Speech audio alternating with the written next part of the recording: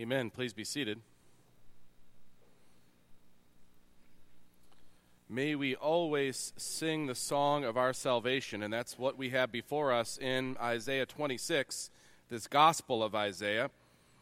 And if you will turn there to the 26th chapter, we will begin with verse 1. I'll read just the first 9 verses to begin our time together. If you have a Pew Bible or your version or your electronic copy, whatever you have to look at, please do look at chapter 26. You will need to see all the verses. It's on page 586 in your Pew Bible. Chapters 24 through 27 of this great prophecy tells the tale of 2 cities, basically. It's a theme that runs through Scripture, we'll find. There's the city of man, built on the worship of man, the self-sustaining, pompous invincibility of man. You know, the nations that surrounded Israel were typical of the city of man. But the problem was the people of God, who were supposed to be resemblers of the city of God, were integrated into the city of man, and God was calling them to account. That's a big part of why this prophecy is written. The city of God is far different than the city of man. Though they dwell together on earth, the city of God is an eternal city. It's invisible to our seeing. In these days, it was embodied by Israel, the people of God. In our days, the church is supposed to represent the city of God on earth.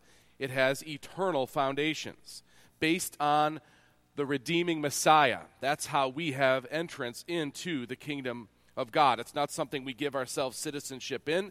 God breathes life into us through his Son, and we become members of his kingdom, of his city. And God has his city placed in order to call people from the city of man to the city of God. But ultimately, the city of God prevails. And there's a celebration of that prevailing that we have before us. There's a picture of what will surely happen that gives us strength and encouragement and steadfastness now when there's so much turmoil in the big picture and then in our lives. We all understand this. There's a macro picture speaking to the people of God corporate, but there's also a micro picture that every one of us will get a sense of, that battle that we are in. That one foot in the city of man, knowing God's called us out, he's redeemed us, but we struggle against trusting man and trusting the temporal stuff more than God, our eternal Father, who we know is true, but yet the struggle is real in our lives. The way we gain strength is by constantly celebrating the grace by which we have been saved. By celebrating the salvation of God on a regular basis, the people of God gain endurance to withstand this fight, this struggle we're in. So we should never stop singing the song of salvation, and we have such a song before us in these verses. Here as I read Isaiah 26, 1 through 9, although we will look at the entire chapter this morning, Lord willing. Hear God's holy and inspired word. In that day, this song will be sung in the land of Judah. We have a strong city. He sets up salvation as walls and bulwarks. Open the gates that the righteous nation that keeps faith may enter in. You keep him in perfect peace whose mind is stayed on you because he trusts in you. Trust in the Lord forever. For the Lord God is an everlasting rock. For he has humbled the inhabitants of the height, the lofty city. He lays it low to the ground, casts it to the dust. The foot tramples it, the feet of the poor, the steps of the needy. The path of the righteous is level. You make level the way of the righteous. In the path of your judgments, O Lord, we wait for you. Your name and remembrance are the desire of our soul. My soul yearns for you in the night. My spirit within me earnestly seeks you. For when your judgments are in the earth, the inhabitants of the world learn righteousness. Let's pray. Lord, we see the driving message of the prophet over these last chapters, that we, your people, are to trust in you and not in man. You are calling us to rest and rely upon you and the salvation that you have provided for us in the Messiah, Christ Jesus. We are citizens of your city, but we live in a world mixed with the two cities, and it's confusing, it's difficult, it's trying. even oppressive for so many in the world who trust in you. Yet you have plucked us from the fire and have promised us a glorious, secure future. In securing your glory, you have secured a people for which we rejoice. We are encouraged for living today, and we sing this song of salvation. And as difficulties come our way, please give us steadfastness, endurance, and remembrance as we sing of our salvation through Jesus Christ, our Savior. Amen. When you think about perseverance and what gives us strength to stick with something when we begin it, to endure through a difficult task, knowing the outcome, when we're sure of what will come, that is a powerful, powerful preserver. It gets us through. It helps us know that the struggle that we are enduring is for a purpose, and it has an end. I mean, you could think of this on temporal levels in all sorts of ways. Think about, maybe some of you are students now, and you start a course of study. Maybe it's 4 years of college, or 4 years plus more, 6 years, 7 years. You think of these years, and you're just starting the process. But you have a goal. You see a trade or a profession or something you could do at the end of it that you'll derive some joy from, and so it helps you. Knowing that end goal, it helps you go through whatever the trial is. How about a person trying to regain health? You know, after the first of the year, everybody has all these different new commitments to get healthy. It's a struggle. You have to adjust diet, no doubt, engage in exercise. But the future picture of health and how that feels and what it allows, that picture is what helps you through the discipline stage. It's so tough.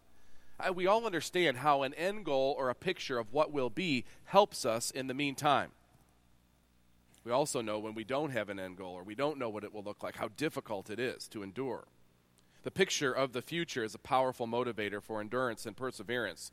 And I know this is true because God consistently uses it to uphold his people in the worst of circumstances. So whatever our corporate circumstances as Christians, or Christians in the world who have it so difficultly in most places, or whatever it is personally, whatever your individual struggle or strain is, or what you're anxious about right now, or you're stressed about, or you're thinking about, or it's even hard to listen to whatever I'm saying, or to be here because you have 5 things that are really worrying you, whatever it may be that you're wrestling through, God continually reminds us of the most important thing, the ultimate outcome that is true for all of us, which is his final salvation. And it's closer than any of us can imagine.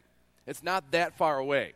And by knowing that's true, it helps us through whatever it is we deal with corporately and individually. And I'm never afraid of saying it too much because God's word says it over and over. When you're struggling, when it's difficult, when you don't understand the future, when you don't get God's plan, it's always sing of his salvation. And you will be re-grounded in what is ultimately true, and it will help you whatever case you find yourself in. The certainty of our final salvation most assuredly fixes our eyes where it ought to be. And by the way, it's not ultimately our salvation. It's actually God's glory that is gained through our salvation, which we'll see laid out in this passage again. We've seen it through Isaiah in God's just judgment, his glory manifested. We're saved so that we can give glory to God and recognize his glory is recognized on the earth. It's more complex than just we've been saved from hell. That's glorious. It's more complex than we've been saved so we have a purpose in this life that will end. That's important, but it's ultimately part of God's plan to glorify himself, and that gives us even more joy when we recognize what he has made us a part of. So the certainty of our final salvation, it fixes us on God's glory, which helps us to endure the difficulties of life in a fallen world. We see this played out in this continuing song. We're in a section of Isaiah. 2 of the chapters are defined as or identified as songs, and it says it very plainly in the first verse. In that day, this song will be sung. This is the song of our salvation. And he's speaking of that future end goal of God to work salvation to its ultimate point. So there's a future reference that we sing about now that helps us in the present. And that's important for Judah, who is struggling with the oppression of the nations around them, their own sin, their waywardness, their sense of sorrow over where they had come to. But it says, look ahead, in that day this song will be sung in the land of Judah. We have a strong city. He sets up salvation as walls and bulwarks. You could see on the one hand, Isaiah is picturing the final salvation that they'll experience, that we'll experience. His ultimate visitation, his ultimate deliverance. But on the other hand, there's a desire for God's will to be realized in some form then. They want to feel this peace even in the midst of their difficulty. Sort of like when we pray, thy kingdom come, thy will be done, on earth as it is in heaven. In that day, this final day, it says, open the gates that the righteous nation that keeps faith may enter in. Once again, back to the first verse that sets up what this nation is identified as and how we can understand it. In that day, this song will be sung in the land of Judah. We have a strong city. He sets up salvation as walls and bulwarks. Open the gates that the righteous nation that keeps faith may enter in. The city of God in the land of Judah will be a strong city. And this is something that would have really appealed to a very weak city. Judah is reduced to just a small portion of southern Palestine at this point. They are really vulnerable. They don't have walls that could probably stand up to an attack. God gives supernatural protection and deliverance. That's the only thing stopping the enemy from taking them. Their walls aren't strong enough. They're bulwarks, which is a synonym for walls or a strengthened part of a fortress. These things are not strong enough to stop anybody, especially Assyria, from just running them over. But God's salvation that they can celebrate, it will have as its walls and as its bulwarks his salvation. Now, those are walls that cannot be breached. In this day, this song will be sung in the land of Judah. We have a strong city, the opposite of what they had then. He sets up salvation as walls and bulwarks. If God sets up his salvation as the protector, as the thing that keeps them secure, they can be sure that it will not be breached. The city will have more soldiers and chariots and horsemen guarding, but they all can be overrun. This city that God builds will have more than all those things. This city that God is building and bringing things to will have more than just tall stone walls to protect, more than bulwarks. In fact, using this familiar imagery, Isaiah describes God's salvation in this very picturesque way. And it's also what the hymn writer, John Newton, meant to convey when he wrote, glorious things of thee are spoken. God, whose word cannot be broken, formed thee for his own abode. On the rock of ages founded, what can shake thy sure repose? With salvation's walls surrounded, thou mayst smile at all thy foes. It's the same thing Martin Luther meant to say when he said, a mighty fortress is our God, a bulwark never failing. Totally different than the city of man, where their walls and their bulwarks failed over and over and over with each new kingdom. But the walls of salvation cannot be knocked over. Whatever happens externally, the walls of salvation keep us secure. And he describes those who enter this city, that the righteous nation that keeps faith may enter in. Now understand, he's speaking of the people of God contained in a nation. This, for our understanding, now means those who are God's people by faith in Christ. And it's faith that gives us the basis for our standing. It's faith that imputes to us righteousness that God provides through his Son. But there's also a demonstration of that faith by what people do, by their faithfulness to God's commands, to his covenant commands. I love what John Oswalt says when he describes what verse 2 means. Open the gates that the righteous nation that keeps faith may enter in. He says it this way, the gates are not open to everyone. They're open to those who choose to live in the ethical righteousness of the covenant. I think, well, is that by works? Is that what he means? But listen, but the key is not some kind of ritual purity, but a kind of behavior that mirrors the king. One is able to behave in this way because of a complete inner integrity that stems from or comes from the complete dependence on God, faith and trust in him. And we see it later in the text when it describes God as doing our works. But we'll demonstrate that faith that he's given us by how we obey him. And that will describe or manifest for people the city of God. The song continues. Look at verse 3. You keep him in perfect peace, whose mind is stayed on you, because he trusts in you. Trust in the Lord forever, for the Lord God is an everlasting rock. Look at all the words that are meant to convey faith, trust, reliance. Keep him in perfect peace, whose mind is stayed on you. That's trusts in you, relies in you, has faith in you. That's where peace comes from, is faith in the never-changing one, the all-providing one, the Savior. Trust in the Lord forever. He will never change. He will always be Savior, for the Lord God is an everlasting rock. Remember how insecure these people were? We looked at the text last week, and we saw how God described himself as grabbing the earth and twisting it and breaking it, basically. For the pagan mind, the earth was eternal. I mean, the heavens and the earth and the mountains, they were there forever. Man came and went, but the earth was always there. And God's saying that's not how it is. He's the creator of the heaven and the earth, and he can break them, and he will do that. But here it says to give them the place where they should have their trust, verse 4, trust in the Lord forever, for the Lord God is an everlasting God, everlasting rock. Rock. That is meant to connect back to what he says in chapter 24. The Lord will empty the earth and make it desolate.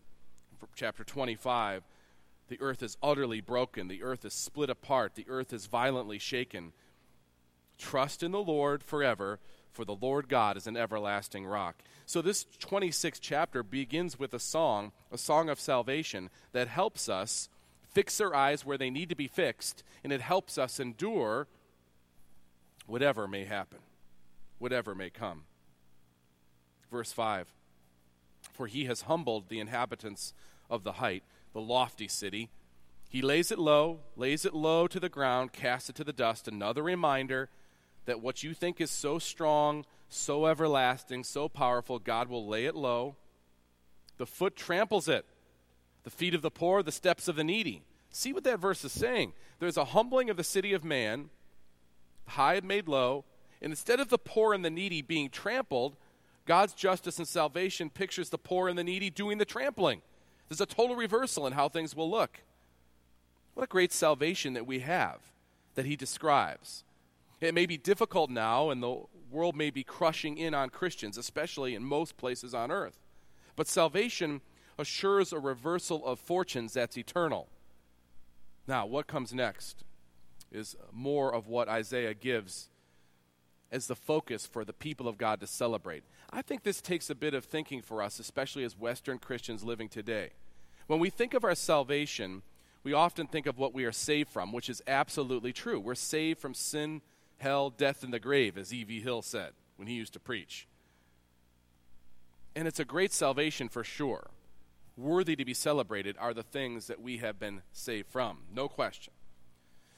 But understand that where we fit and our salvation fits into the great work of God, I think when we understand this and start to plumb the depths of it as Scripture lays it out, it's a stronger and a deeper root or rock for us to rest upon for our life and worship. Our salvation is not the centerpiece of God's work. The restoration of his holy name, the manifesting of his holy name on all the earth, that's what he's working towards.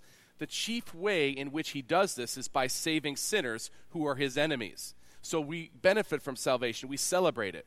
But when we sing of our salvation, think of the full work of what God is doing.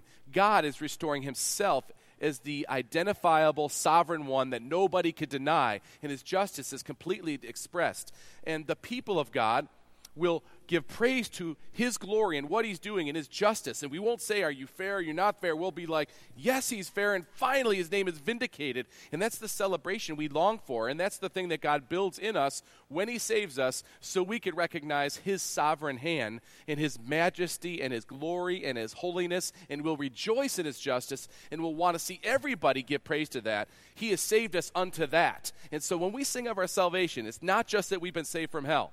It's that God would somehow, in his grace, choose us to be able to manifest his glory by what we say and by what we do. That's the transformation he's working. And that will finally happen. And by telling us what will finally happen, it helps us now, by God's grace, to live according to that, even just an inkling of what will come in glory. Our salvation is a fruit of God's work that we celebrate. But this real celebration comes from God's manifested glory. And that's what we fix our eyes on, and that's what the text speaks of in verses 7 to 15. Notice the interplay between God's glory manifested and our trust in him and our celebration of our salvation, all rolled into this repeating message that we find. These kingdoms, the cities of man, built on opposition to God's reign, opposing, trying to take from God's glory when you think about what man does apart from God. We make cities or we make ourselves as monuments to self. That's how we think if we're not saved, if we're not redeemed from thinking like that. But God is long-suffering, but eventually his patience will run out and he will bring his enemies low, and in bringing them low, he will elevate his name to its proper place. He will restore his reputation. No one will be able to deny his greatness, and at the same time his people will be made manifest for how they contrast the city of man. Verse 5 says, "For he has humbled the inhabitants of the height, the lofty city. He lays it low. He lays it low to the ground. He casts it to the dust." That was another picture of what he does. But skip down to verse 7. "The path of the righteous is level. You make level the way of the righteous." So he makes the way clear for us. There was opposition, but he'll remove that opposition in that final day. We look forward to that. No more striving in that sense. There was a completion of God's work in this picture. There was a competition for God's glory, and so the righteous suffers under the weight of man's pride. But with God's justice and judgment being done, the proud city of man is obscured. Look at verse 8. "In the path of your judgments, O Lord, we wait for you. Your name and remembrance are the desire of our soul."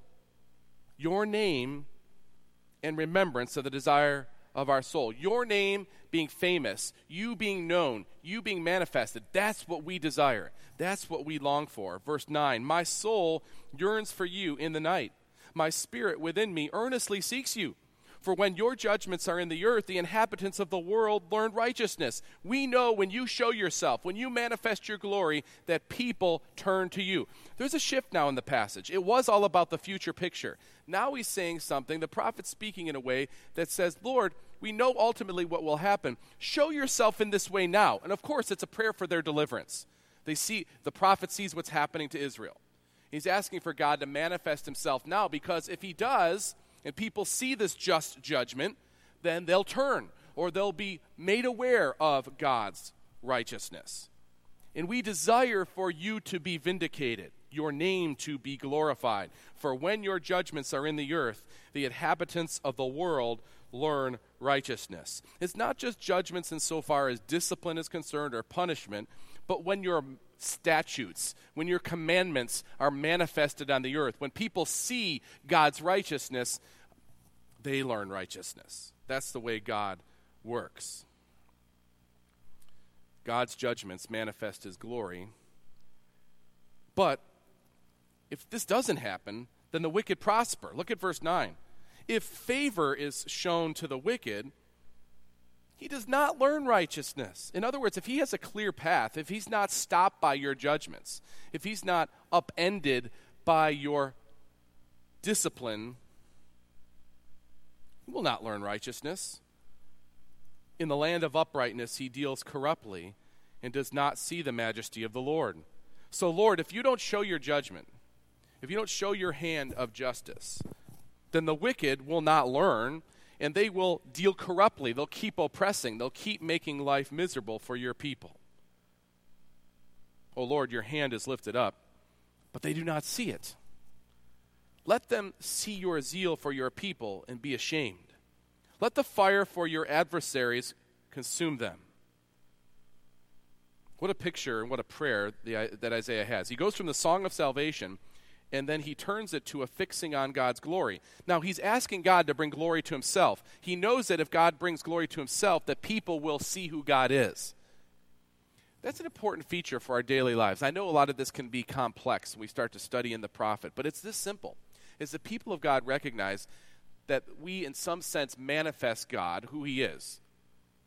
That will bring a certain conviction upon the city of man. And God uses that to bring people from the city of man to the city of God. Now, I don't mean that the people of God think they're righteous and show off their righteousness like a holier-than-thou kind of attitude. Not at all. It's the full package of what the people of God are about. Called out ones who confess their sins, know there's nothing in us that can save us. We are not righteous. Only Christ is righteous. We celebrate his righteousness that's credited to us so that we are right with God, but it's only God's grace that gives us any insight to this, and we celebrate it, and we worship, and we attempt to obey by God's grace, and God takes that effort, as little as it may be, on the part of us people, and he manifests himself to the world that's watching, and he calls people to himself through that means, through that witness.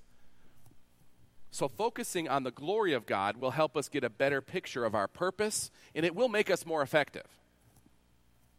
Verse 12, O Lord, you will ordain peace for us, for you have indeed done for us all our works. If there was any question about what was meant in verse 2 about the righteous entering in, that question should go away here. We see what God provides even for us. He provides for us the means necessary for us to obey him.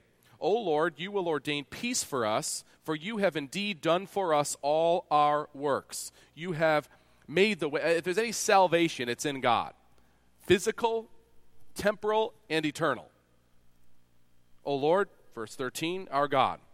Other lords besides you have ruled over us, but your name alone we bring to remembrance. This could be reference to back, who knows, the time of the judges, when all these different nations ruled over Israel. But even now, they were under the influence of the nations that were powerful around them. Lord, there have been other lords, small l, who have ruled over us, who had influence over us. But your name, in your name alone, we bring to remembrance. The only name that will last, the only king that will matter, will be the King of the universe. And your name will come to remembrance. Your glory, your name will be manifested for eternity. Do you see the fixing on God's glory? The focus of the people of God who've been saved is on the glory of God. That's their desire, to see the glory of God. For all the things the Reformation was about, the thing that really drove the reformers was the glory of God and its seeming loss. The church in that time had made itself a glory unto itself. I mean, the amount of pomp and the amount of celebration about itself and its office and its offices and its institution obscured Jesus. People could not see King Jesus in the midst of all of this. They could only see one who said he represented Jesus and a school of those who thought they represented or intervened or were some kind of vicars for him. And it just made it impossible for the average person to look to the church and see, what's the message of the gospel? How can a sinner be saved when all I see is this pomp and this elevation of man's rituals? And the glory of God was obscured, and that's the thing that I think offended the hearts of the reformers. And then, of course, so much came from that. But it's ultimately, all glory should go to God, none to man. And that's what drove reform, a focus back on the glory of God. I think that anytime we have difficulty in the life of the church or as individuals, take it to your individual life, it relates to our understanding of how important God's glory is. What is the purpose for why we do what we do? For his glory. And here's the beauty. If we strive for God's glory in our life as people who are redeemed, there is a joy that comes with that because it's what we're called to do. It's what we're equipped to do. It's where we find our enjoyment. So it's exactly right in the first catechism question. They nail it. What is man's chief end, his chief purpose? The chief end of man is to glorify God and to enjoy him forever. We'll sing of salvation. We'll enjoy his salvation, and we'll bring glory to his name. That's what happens in this 26th and into the 27th chapter as well. And what a beautiful thing is said in verse 14. They are dead. They will not live. They are shades. They will not arise. To that end, you have visited them with destruction and wiped out all remembrance of them. All the opposition to God throughout all the millennia, all the haters of God and his name, all the oppressors of those who are identified with Christ, they will be remembered no more. They will be put to shame and done away with. But you have increased the nation, O Lord. You have increased the nation. You are glorified. You have enlarged all the borders of the land. All true, despite where they were in this time. God had done all that for them. It was a recollection of his salvation. O Lord, our God, other lords beside you have ruled over us, but your name alone we bring to remembrance. It's true that this has laden in this oracle a picture of final salvation. We see that in the first verses. But the oracle is also to evoke praise to God for his last judgment and his glory, for sure. But the oracle is also meant to bring conviction and faith to in God's Messiah to anybody who hears the message. But it's also specially aimed at the faithful remnant in Judah who are suffering. Isaiah speaks to these struggling believers, as he does today, who long for God's justice and salvation, but were called to wait. They had to wait through difficulty, wait through persecution, oppression, trial. This chapter is meant finally to give endurance for this waiting process that we may find ourselves in. Starting in verse 16, O Lord, in distress they sought you. We're talking about those who are faithful, the remnant, you might say. In distress they sought you. Isaiah speaking on behalf of those folks. They poured out a whispered prayer when your discipline was upon them. So there's an evidence of repentance. There's an evidence of acknowledgement that the discipline was fair. But they whispered a prayer when your discipline was upon them. And what a metaphor, like a pregnant woman who writhes and cries out in her pangs when she is near to giving birth, so were we because of you, O Lord. We were pregnant. We writhe, but we have given birth to wind. They failed. That's what they're saying. We failed. We recognize this. We have accomplished no deliverance in the earth, and the inhabitants of the world have not fallen. We have not been your people like you've called us to be your people. This is the exact response Isaiah is trying to evoke by this prophecy. And we're hearing it from those who were the faithful remnant. Not, oh Lord, you're so hard on us. You ask so much of us. You're making it so difficult, Lord. It's not fair what you're doing. No one could do. We've accomplished no deliverance. We couldn't save ourselves. And the inhabitants of the world, they have not fallen. They have not responded to us in the way that you had called us to see them respond. We started with a vision of the future. Then we had strength derived in the present based on this future certainty. Now we have something very immediate, a prayer for strength right here and now for the faithful remnant to endure and wait on God's final salvation. There's a repentance in this response, I hope you see. And I think it's a tremendous model for repentance for us, the intended response. When you hear God speak something that convicts you, don't have as a first response, even though it would be the natural response, to say it's not fair, or that's too tough, or the right response is, Lord, we have failed. In our own efforts, in our own strength, we have not done what you have called us to do, and we heartily repent. We're sorry for this. We're sorrowful.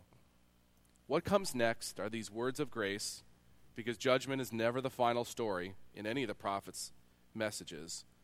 What comes next are incredible, comforting, and revealing words. Look at verse 19, the first reference in the book of Isaiah of explicit resurrection as God's plan. Your dead shall live. Their bodies shall rise. You who dwell in the dust, awake and sing for joy. For your dew is a dew of light, and the earth will give birth to the dead. It may be true that they will suffer and even die for their faith. They may have to wait on God in that respect. But ultimately, God's dead will rise. They will live. Their bodies will rise. Those who dwell in the dust, as it were, will awake and sing for joy. God's dew is a dew of light, and the earth will give birth to the dead. 700 years before Jesus comes, we have a picture of the ultimate fruit that comes from Christ's work on the cross, the resurrection of the dead. Verse 20, "Come, my people, enter your chambers, and shut your doors behind you. Hide yourselves for a little while the fury has passed by. So endure, understand there's trial coming." He's saying to people who understand this, Assyria is all over them. Endure, he says. Enter your chambers, shut your doors behind you, hide yourselves for a little while until the fury has passed. You can imagine that picture that happens in the Midwest so often when tornadoes come. And people hide in the safe spot that they have designated. Some have tornado shelters. Some find the strongest room in the house. And they bear up under that. Well, the tornado comes, and it may tear apart the house. It may tear it down. But that spot that's designated should hold, and you'll be there even suffer injury, but you'll be alive. And that's kind of the picture you have here. "Come, my people, enter your chambers and shut your doors behind you. Hide yourselves for a little while until the fury has passed by. For behold, the Lord is coming out from his place to punish the inhabitants of earth for their iniquity. And the earth will disclose the blood shed on it, and will no more cover it slain." Difficult picture in a difficult time. But it's a picture laden with God's grace, and it's a song of his salvation that will help us endure whatever happens on the outside of our lives. There's a personal parallel with this national or corporate message, and I hope you have seen it. God challenges us, his people, about our trust and our devotion. Do you trust in me, or do you trust in man, is what God is ultimately saying. Really, the first 39 chapters of Isaiah, that's the message. Do you trust in me, or do you trust in man? God challenges his people with this question in all ages. Do you trust in me, or do you trust in man? The way it's depicted in this passage before us is by contrasting the city of man with the city of God, and the two different objects of trust. If we are in Christ by faith, we are true citizens of the city of God, but we live on earth, and we're mixed with the city of man, so to speak. And sometimes we take on its character, its values, its practices. The city of man, built on fading foundations. The city of man is built on an abiding trust in man's abilities, man's values, man's pursuits, ultimately proving futile. The city of man, it's a celebration of man, an arrogant city, a city built as a monument to self. The city of God, though, is built on eternal foundations. The city of God is built on an abiding trust in God's supremacy, his justice, his sovereignty, his power, his purpose, his grace, his love, his glory. It's an everlasting city for that reason. The city of God is a celebration of God's greatness, a city dependent on the Holy One. People say, will it be boring in heaven? Will it be boring in glory? Could you ever get done celebrating the greatness of God? You cannot. I don't know what it'll be exactly like, but it will never be boring. It will be never ending. We think in terms of the city of man, and that's why it's boring. But the city of God is greater in every aspect, and it would blow our minds to even have a glimpse of what that really means. The city of God is dependent on the Holy One, built by the sovereign hand of Almighty God through the conquering power of Messiah, Jesus, the divine Son. Our lives bear the marks of this citizenship, even in messed up form.